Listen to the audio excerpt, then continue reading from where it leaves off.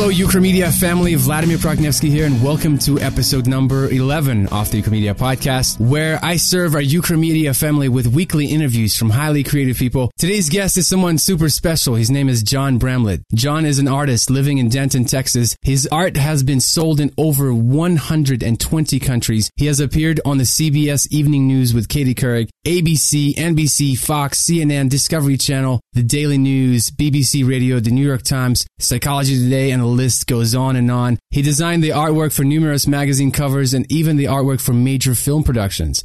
He's the subject of the award-winning documentary shorts Line of Sight and Bramlett. John's work has received much recognition, including the most inspirational video of 2008 from YouTube and 3 Presidential Service Awards for his innovative art workshops. He's also the author of the award-winning book Shouting in the Dark. And did I mention that he did all of this blind? Literally. In 2001, John lost the loss of his vision due to complications with epilepsy and Lyme's disease. John accomplished a lot already, but doing it blind puts him in a class of his own. John, welcome to the show, my friend, and thank you so much for your time. Thank you so much for having me. John, there's so much we can get into this episode. We are probably going to jump around a lot. My questions won't be chronological, but before we jump into your journey as a creative, tell us a little about your personal life.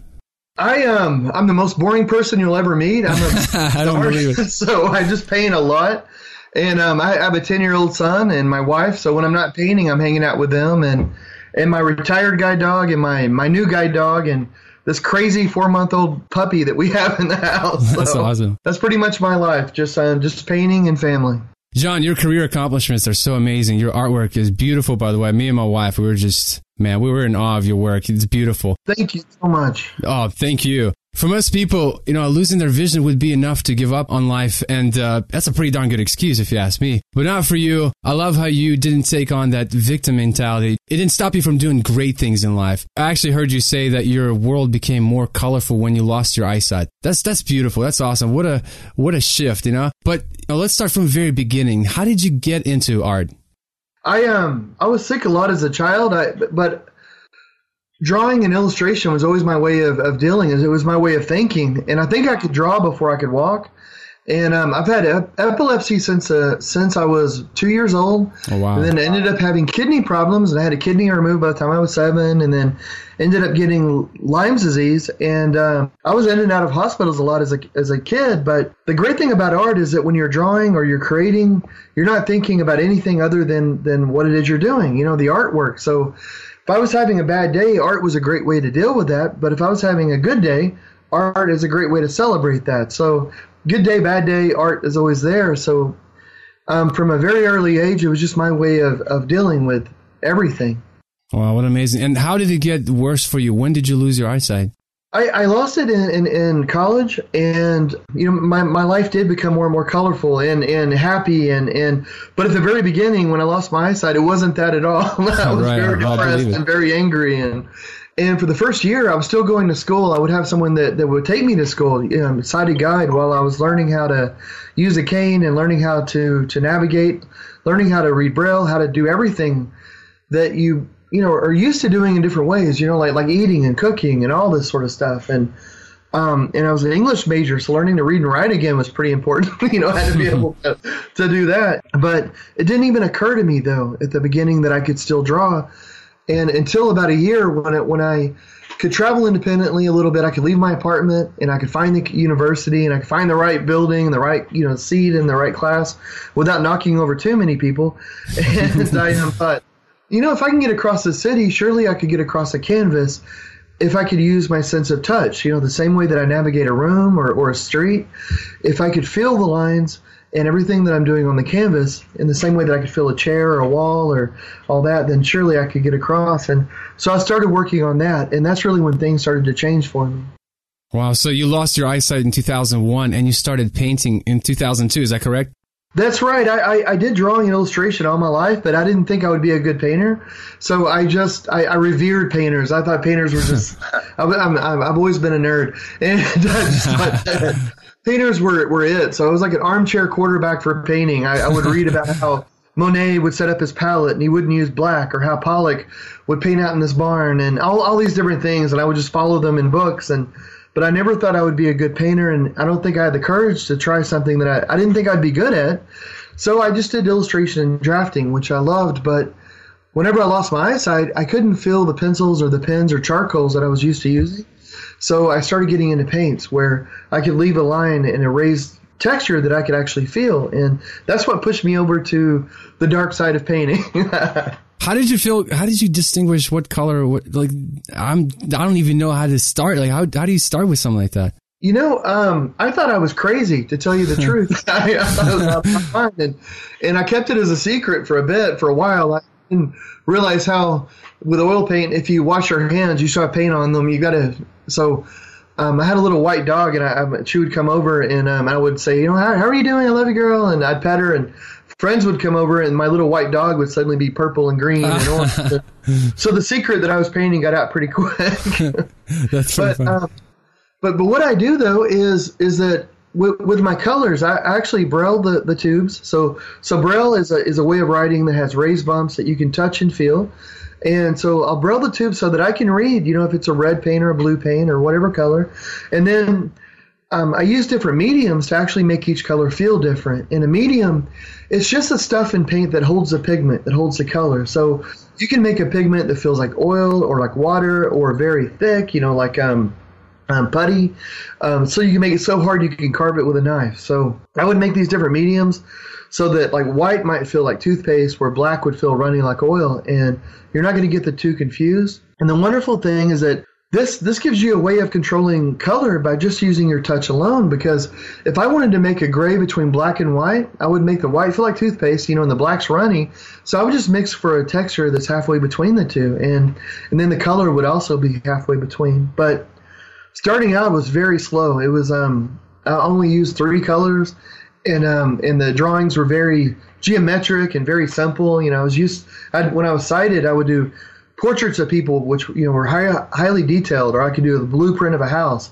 And then when I was relearning how to draw without sight, I was doing things like circles and squares and triangles. So, but at the time though, it was very exciting. If I could make a square and then another square exactly half the size, it was a cause for celebration. So you didn't skip any steps. You kind of started from the very beginning, and you put in a lot of time, a lot of hours into this, because I was reading that you spend between 8 and 14 hours a day painting, right? Yes, at least, sometimes more. I especially in the very beginning, 14 hours would be a day I wasn't painting that much. I didn't sleep a lot, and I would still go to school.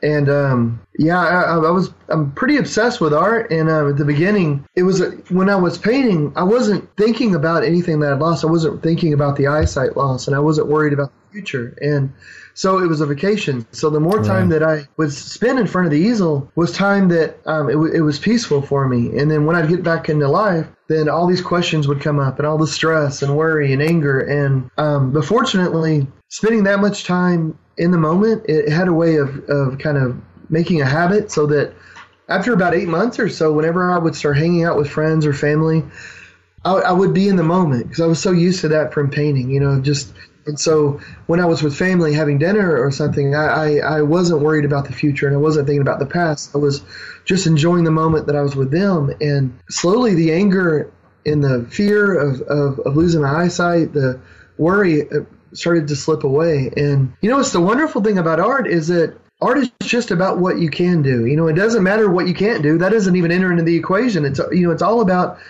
having an idea, a goal, and finding out ways to reach it. So it's a very positive, extremely creative sort of way of thinking.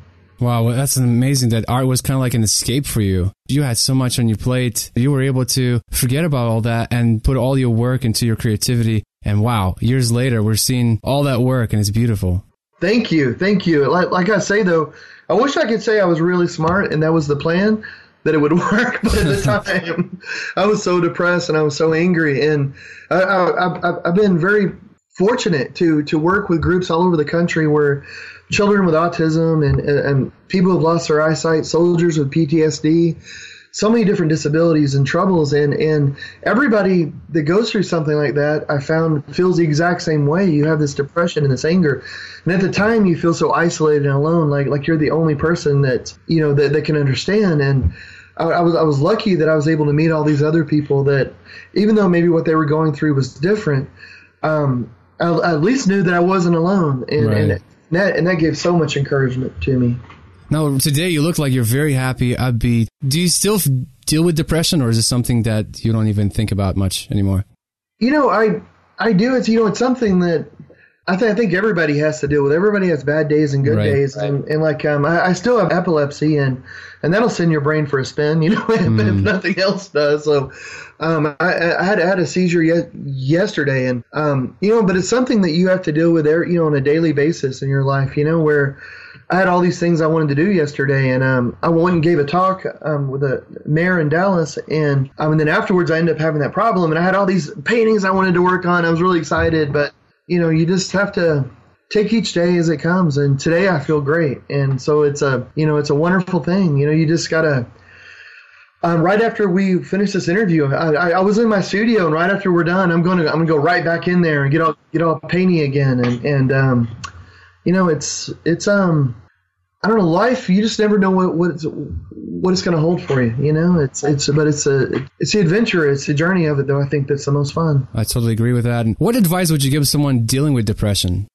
And this is going to sound like not very good advice, but and it's really hard, because if you are depressed, if you're, I know when I lost my eyesight, I all hope had left me. I was a student.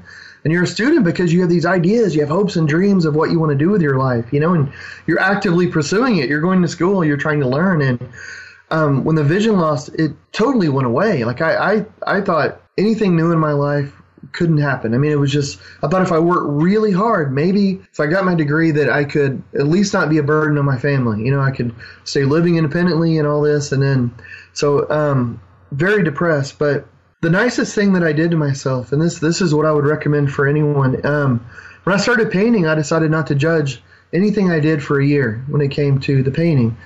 I think a lot of times we can be very critical and hard on ourselves, and it's hard to create and edit and judge yourself all at the same time. You've got to pick one. So I chose to be creative, to try that. And it's a good thing I did. I know when I first started my first painting, I would have quit 3 or 4 times probably. I would have quit painting because I thought, this is not turning out. Like, this does not feel, I don't know where I am. All this is crazy. But I wasn't allowed to. I was allowed to think about it. And I think a lot of times when you're depressed, you lose any sort of perspective of where you actually are and what the future holds. And it's nice if you can just take that judgment out of the whole picture and say, I'm not allowed to judge this. I'm just going to live it. I'm going to try my best. If it's good or it's bad, it doesn't matter. My goal is just to do the work. Whatever it is that you're going to do. Doing something creative like art, whether it's painting or sculpture or photography, the great thing about that is that you're constantly making something new, and you're constantly doing a positive action. You're building on something. So as you're doing that, I think that helps depression as well, because you can't keep telling yourself that there's nothing good, there's nothing new in your life, because you're constantly making new things. And and if you're not judging yourself, then you don't get that harsh sort of criticism constantly ringing in your head. But anyway, that worked for me. I don't know if it worked for anyone else, but that'd be my suggestion. When did you find out that you're amazing? Who told you? Oh, you, man. Gosh. When did things get better for you? When did you figure out that, I can make a living doing this? Oh man, I didn't figure that out for a long time, because I'm not that bright when it comes to business apparently and things. But honestly, whenever I started painting, my health wasn't very good.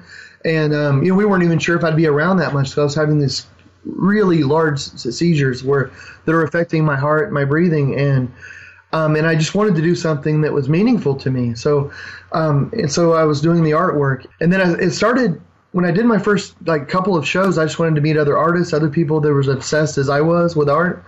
And I did the shows, but I didn't tell people I was blind. I wouldn't. I just wanted people to do the artwork. And the shows ended up doing well, but then it got out that I was visually impaired, and some stories were written, and that was the best thing that could have happened for me, because that's when other some nonprofits and charities started to contact me and say, hey, can you come talk to our clients? Can you come and work with our people? And that's when I started to meet other people that were dealing with issues. And then through that, I started working with museums, and now I work with dozens of museums all over the country. The Metropolitan, I've done so with the Guggenheim, the Dallas Museum of Art, wow. And just lots of them. And, and even then, though, I wasn't really thinking of art being a career because art just seems so willy-nilly. It was just something that I do because I need to do it. I have to, or I have to paint every day, or if I don't, my wife says, John, you better go paint. I guess I start acting funny. I don't know. But I didn't think of it as a career. I thought, well, next semester I'll go back to grad school, or I'll go to grad school. Like I got my undergrad, and then something big would come up. And they'll say, hey, come to Holland and work on this program or do this. And I go, all right, I'll start school next semester. And then that kept happening. And then years passed by and I kept doing different things. And so it's just sort of built up. But to be honest, I still take everything day by day. And it's my favorite project is the one that's coming up. It's always the painting that I'm working on. And, that's a good mentality to have. And we're actually, in 2 weeks, I'm going to start, and I'm so excited right now. I'm the only blind muralist in the world. And I'm about to start 2 4-story murals in Dallas that. So cool. That's my goodness, man. It's funny, and I don't know if I should say this, but they asked me if hey, can you do these murals? They're going to be like 4 story tall, and there's 2 of them. And I was like, heck yeah, I can do it. That sounds amazing. Let's do that. That's a very positive sort of statement. It's going to be full of joy and all this. And then, and then I'm off by myself and I'm thinking, what in the heck? How in the world am I going to paint 4 stories tall? But hopefully in the next 2 weeks, we'll get it all figured out. That's awesome. Now, since, you used to this was your hobby, but now it's your full-time job. Was there a pressure transitioning from a hobby to a full-time job? Do you feel like there's more pressure on your shoulders? How do you take that in? I've been very fortunate with it in that I am ready to quit doing art as a profession at any time. Like I do it because I love it, and the people that I work with, I just love it. I can never quit doing art. I've done it ever since before I could walk. It's just the way my brain works. But for growing up, I never really shared it with people. It wasn't really a thing. And then whenever I lost my eyesight for the first time, I started using art as a way to reconnect with the world, with people around me. And as long as that's a thing, and as long as people find it meaningful, then I'll keep sharing it. But it's one of my favorite things is that I get emails from people all around the world, and coming from a place where I didn't think anything new would happen. I didn't think that I could really connect with anyone. To open up my computer in the morning and have it read the emails from people saying, oh, I saw a painting of yours, and and this is what it made me feel, and on, almost like they had been standing behind my shoulder as I painted it. I just can't tell you what a blessing that is to me. It's just this daily sort of reminder that life is just this special, incredible journey, and I so right, all I can say is that right now I am so happy just to be a part of the dialogue with people that's there, and what pain is ideas and communication. Now, where do you draw your inspiration from? A lot of it is the people that I meet. Whenever I hear music too, I see color, and I've done that all my life. But since losing my eyesight, I really focus on that. And I've talked to quite a few blind musicians who see color when they play, and that's a big reason they went into music, was for the color. So music is a big thing for me. The town that I live in, we have the #1 college for jazz studies in the world. So we have world-class musicians that come here, and this isn't a very big town. You would not expect to find the #1 college for anything here, but we have music, and art is really big. And so, I get a lot of inspiration from the people around me. Man, that's great. Now, I think it's cool how you said that you see color when you listen to music. You actually did a piece. I think your painting went on the aircraft, right? And you were listening to music as you were painting that stuff. Talk about that. That's pretty cool. Oh yeah. That it was for the Rock in Rio concert in Brazil, which is like one of the biggest concerts in the world. And Delta and Air France and some other airlines, they wanted to paint an airplane for the concert. They thought, well, how in the world are we going to put music on an airplane? How does this work? And then they heard about my art and the way that I see color with sound, and so they contacted me and said, hey, paint whatever you want, put whatever you want on the plane. And that's so cool. It's what I thought. Well, thank you very much. I appreciate that. So, and they gave me all the music that would be at the concert, like all the, tracks of all the.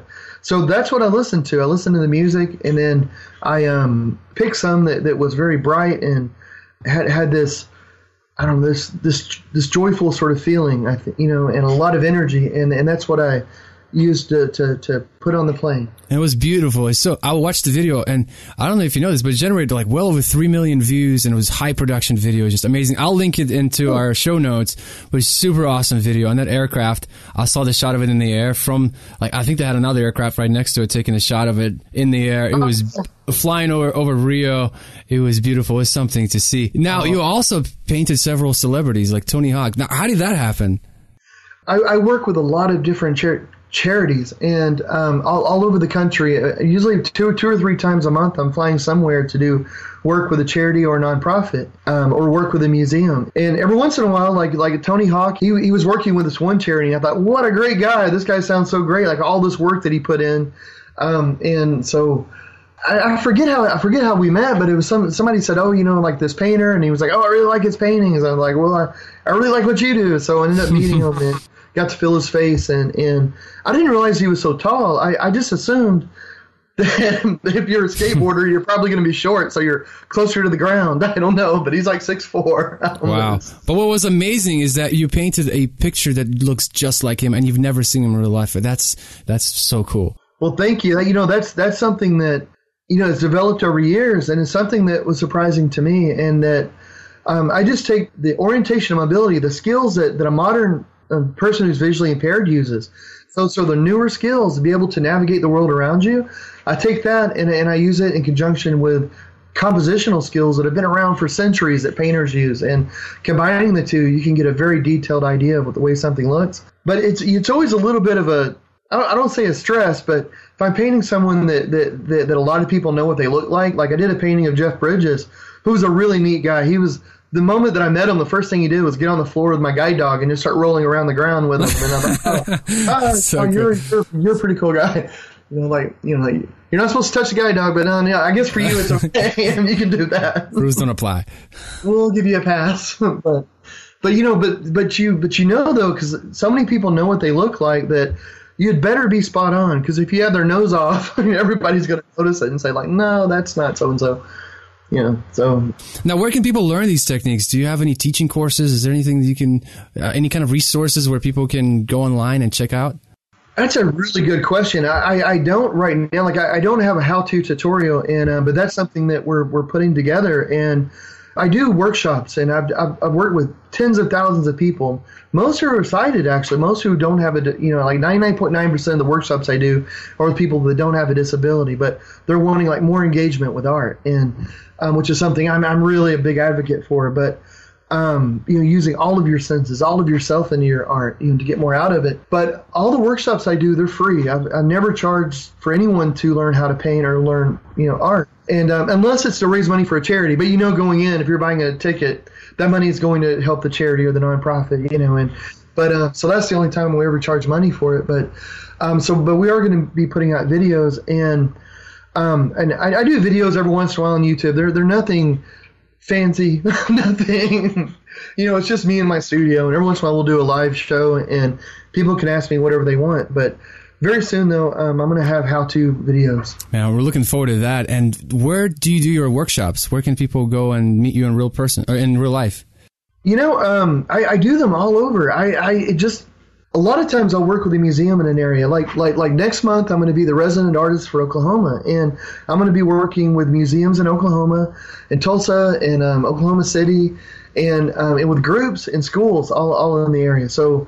A lot of times it's a museum that'll bring me in, but because I'm there, I'll work with charities and nonprofits that are all in the area. A lot of times at the museum, maybe they'll want me to do workshops or something for 4 hours or show my work or do this or that.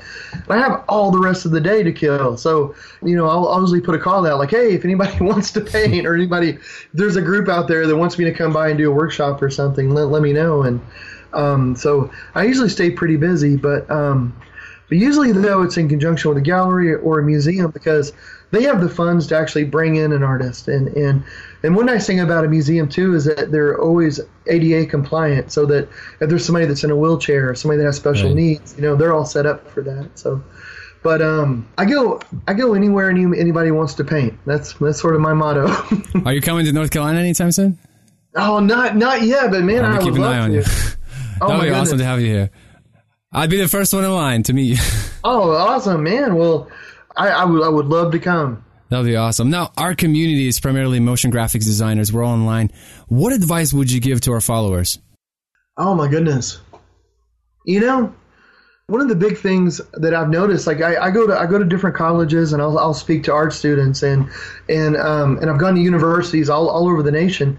And one thing that I've noticed is that you expect artists to be these people who think outside the box quite a bit, but I'll go into the classrooms where they'll have all like the sculptures that you're meant to draw, and then they're like Roman and Greek sculptures, and I'll touch them, and they're almost always, like every time, they're covered with a fine layer of dust, which means that all these outside of the box thinkers, not one of them goes up and actually touches the sculpture, and uses more of their senses than just their sense of touch.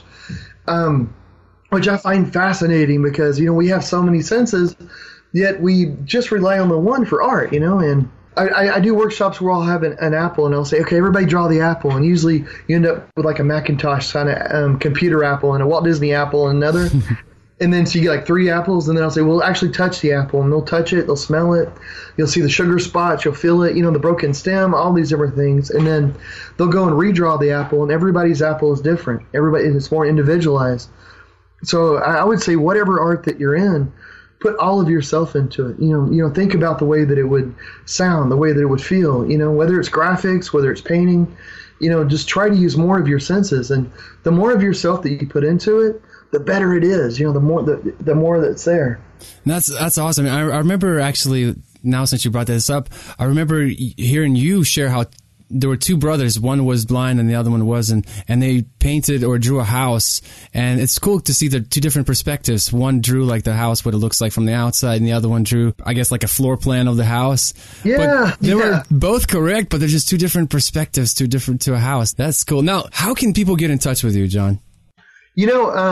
Everything that I have is Bramblett. So on Facebook, it's just Bramblett. On Twitter, it's Bramblett. On Instagram, it's Bramblett. It makes it really easy for me to remember. My email is bramblett@gmail. Everything's bramblett.com. And if you forget that, if you type in blind painter on Google or something, I'll pop up. That's true. You're the first one to come up. Yeah, am I? That's funny.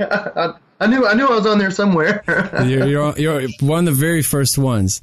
That's pretty impressive. But your work is so beautiful, John. Thank you so much for your time. I appreciate it. This has been a great conversation. Thank you. Vladimir, thank you so much for having me.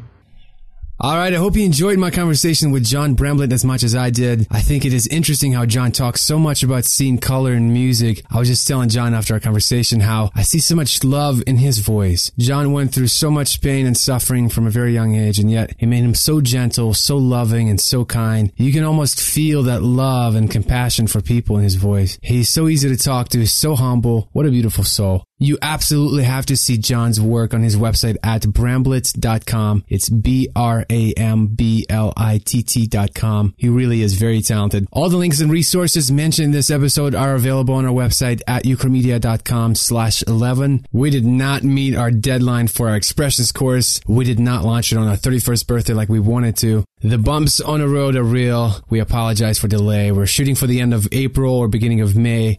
Thank you so much for your patience. We're almost there. Thank you so much for your time. I appreciate you, and I look forward to serving you in the next episode of the Ukramedia Podcast. Bye-bye.